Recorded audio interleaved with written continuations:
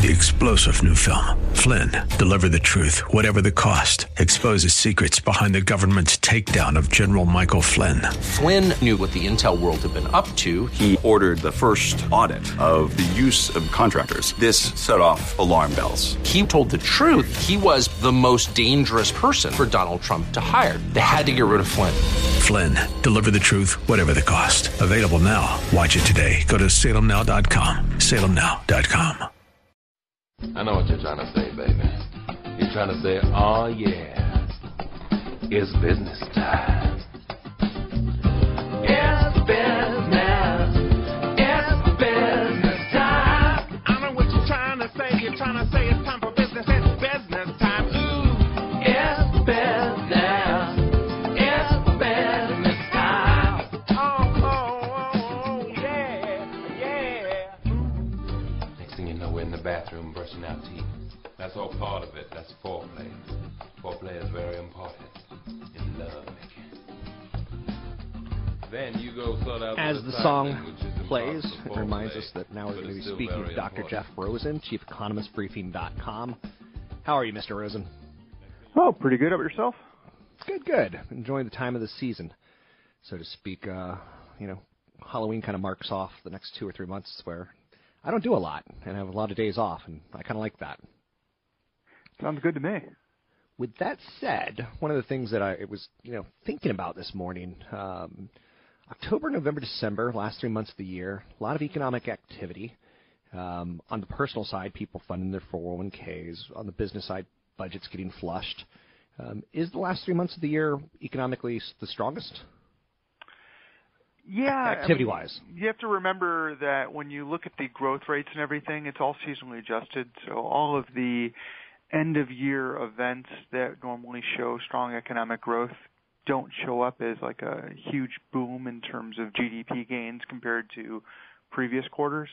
So, the Christmas holiday purchasing season, for example, you're going to see, retailers having nice numbers, but when you compare it to the third quarter, you're not going to see a big jump because, the comparison isn't based on Christmas. It's based on how much better was this Q4 compared to a normal holiday season, and then using that number, they compare it to the third quarter. Okay. Any big economic data out this morning that is moving the markets? I think everybody's focused on the FOMC meeting and the conclusion that comes out today to see whether or not the Fed's going to completely end QE as expected, and then to see if there's any changes in their language regarding how long interest rates are going to remain low. I think that this meeting in itself is probably going to be pretty benign. I think that the expectations are going to match what the Fed does, because I don't think the Fed's going to change things much when they don't have a press conference afterwards. So I think it's setting the stage for the December report, which is when I think they're finally going to start altering the language of the directive on when rates could rise and how fast rates could rise. So I think people are trying to get into the planning stages right now of what that December meeting is going to look like. Since quantitative easing has started, I think I read we've put about $4 trillion of debt, essentially, on the Federal Reserve's balance sheets. Does that sound about right? That's about right, yeah. Okay, what's that mean to the average listener out there? It sounds horrible. Okay. To the average listener, nothing. If the Fed was going to sell those bonds, theoretically you could flood the market and cause yields to spike pretty quickly. But, all intents and purposes, the Fed's going to keep this stuff on their balance sheet until it matures, and then as it matures, it pays off the the proceeds back to the Treasury. So it just kind of flows from one government hand to another. It's really not making too much of an effect. The effect on the larger scale is that it reduced the supply of bonds on the open market, which kept things more in check and made demand higher, which pushed down yields. And I think that was what the whole goal is. So unless the Fed decides, and I think this would be a pretty drastic move to start selling that debt, I think that it's more likely that it looks bad on a balance sheet because it looks like a massive amount, but in reality, it's just as it matures, it falls away, and the money supply comes down naturally, and things return to a more normal lending environment. The implications or the ramifications of pulling quantitative easing completely off, it plays with statistics, economic statistics. Any of them do you think will trend differently? Now that quantitative easing is off, do you expect the 10-year Treasury to float higher? Do you expect the stock markets to go lower? Do you think housing starts will change? What's the biggest ramification, you think, when QE is all said and done and debated? I don't think you're going to see much movement. I think that QE worked on the margin, but I don't think it was a big motivator of economic growth. I think that the problem is still that in a liquidity trap, you need to have a buyer of last resort, and in normal circumstances, that would be the government, not the Fed.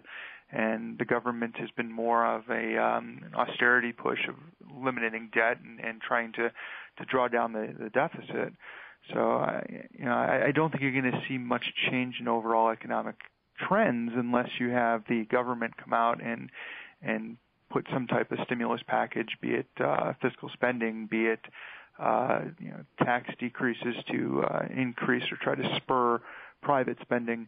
But that is going to be the main motivator towards growth. The way the economy is situated right now.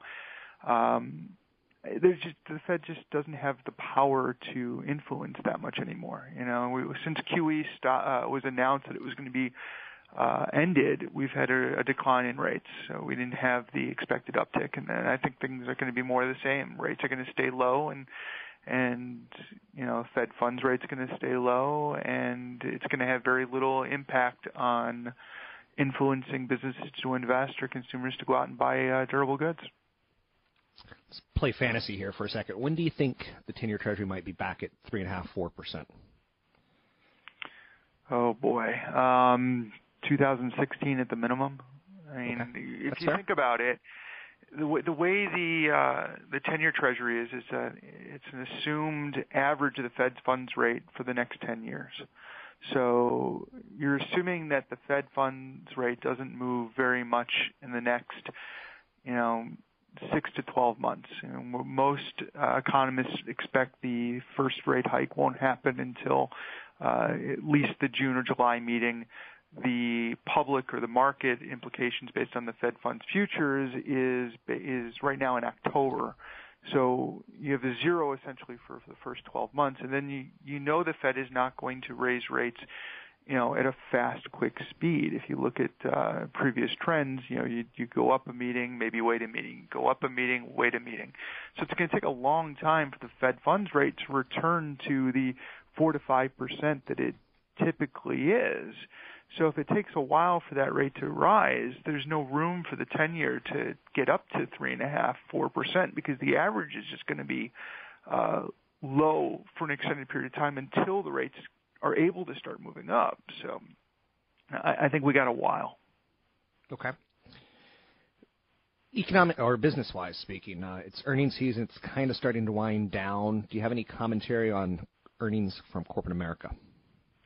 No, I tend to stay kind of on the sidelines on quarter-over-quarter earnings. Right now we know that profits are strong comparatively, and we know that businesses are making money. It's showing up in the GDP reports. It's showing up in the corporate profit reports, and that's not changing. We're not seeing a slowdown per se. We're just seeing more of the same 2–2.5% growth trends, and I think the businesses are aware of that and are planning on growth remaining around that same level for at least the near future. Okay. Anything else that you want to add? Anything you're working on? I think that we get GDP tomorrow. I know it's backward-looking. We get to see how the third quarter performed. I'm right now well below consensus. The Briefing.com consensus is 3%. I'm looking at 2%. I think that the trends of secular stagnation of 2 to 2.5% growth that we've been talking about, on your show for a couple times now, and what the IMF has basically said is pretty true. I think that we're in a place where things are improving, but not improving at the rate that we would expect it to be, and I think that tomorrow's GDP report is going to show more of that. Okay, thanks very much. That's Dr. Jeff Rosen. We're going to be looking at GDP again. We're going to get jobs numbers next Friday. That'll be something we're paying attention to. But today is the day that we really have to start dealing with the quantitative easing, math. Now that it's physically being stopped, what's going to happen is that the Federal Reserve is going to have to work on language. It's kind of an odd concept to really, break down, but it's going to be a talking issue at this point. Fed's cutting the physical and going to policy, or not policy, but words.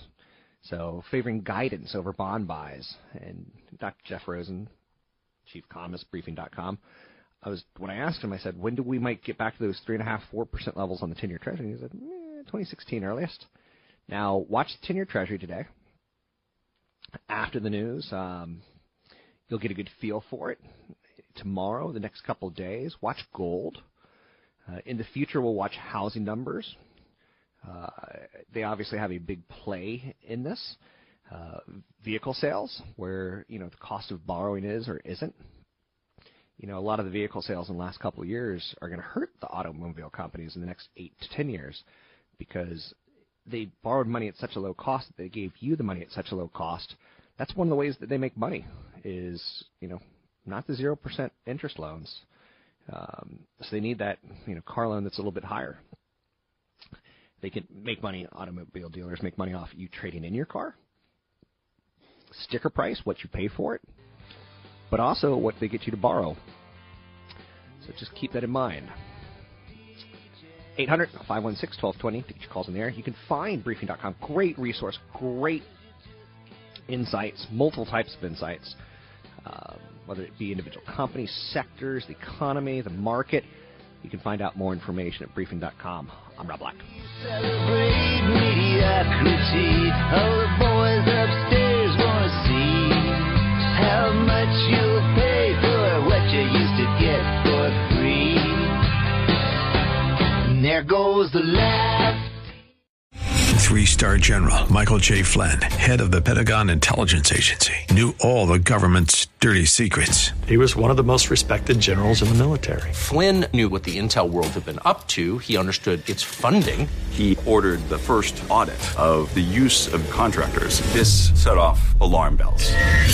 The explosive new documentary, Flynn, Deliver the Truth, Whatever the Cost, uncovers the facts behind this scandal. Flynn told the truth. He was the most dangerous person for Donald Trump to hire. I find out the worst enemy that I'm going to face in my life is right here in America. They took my assessment and they wanted me to change it. And I was like, I'm not changing it. They had to get rid of Flynn.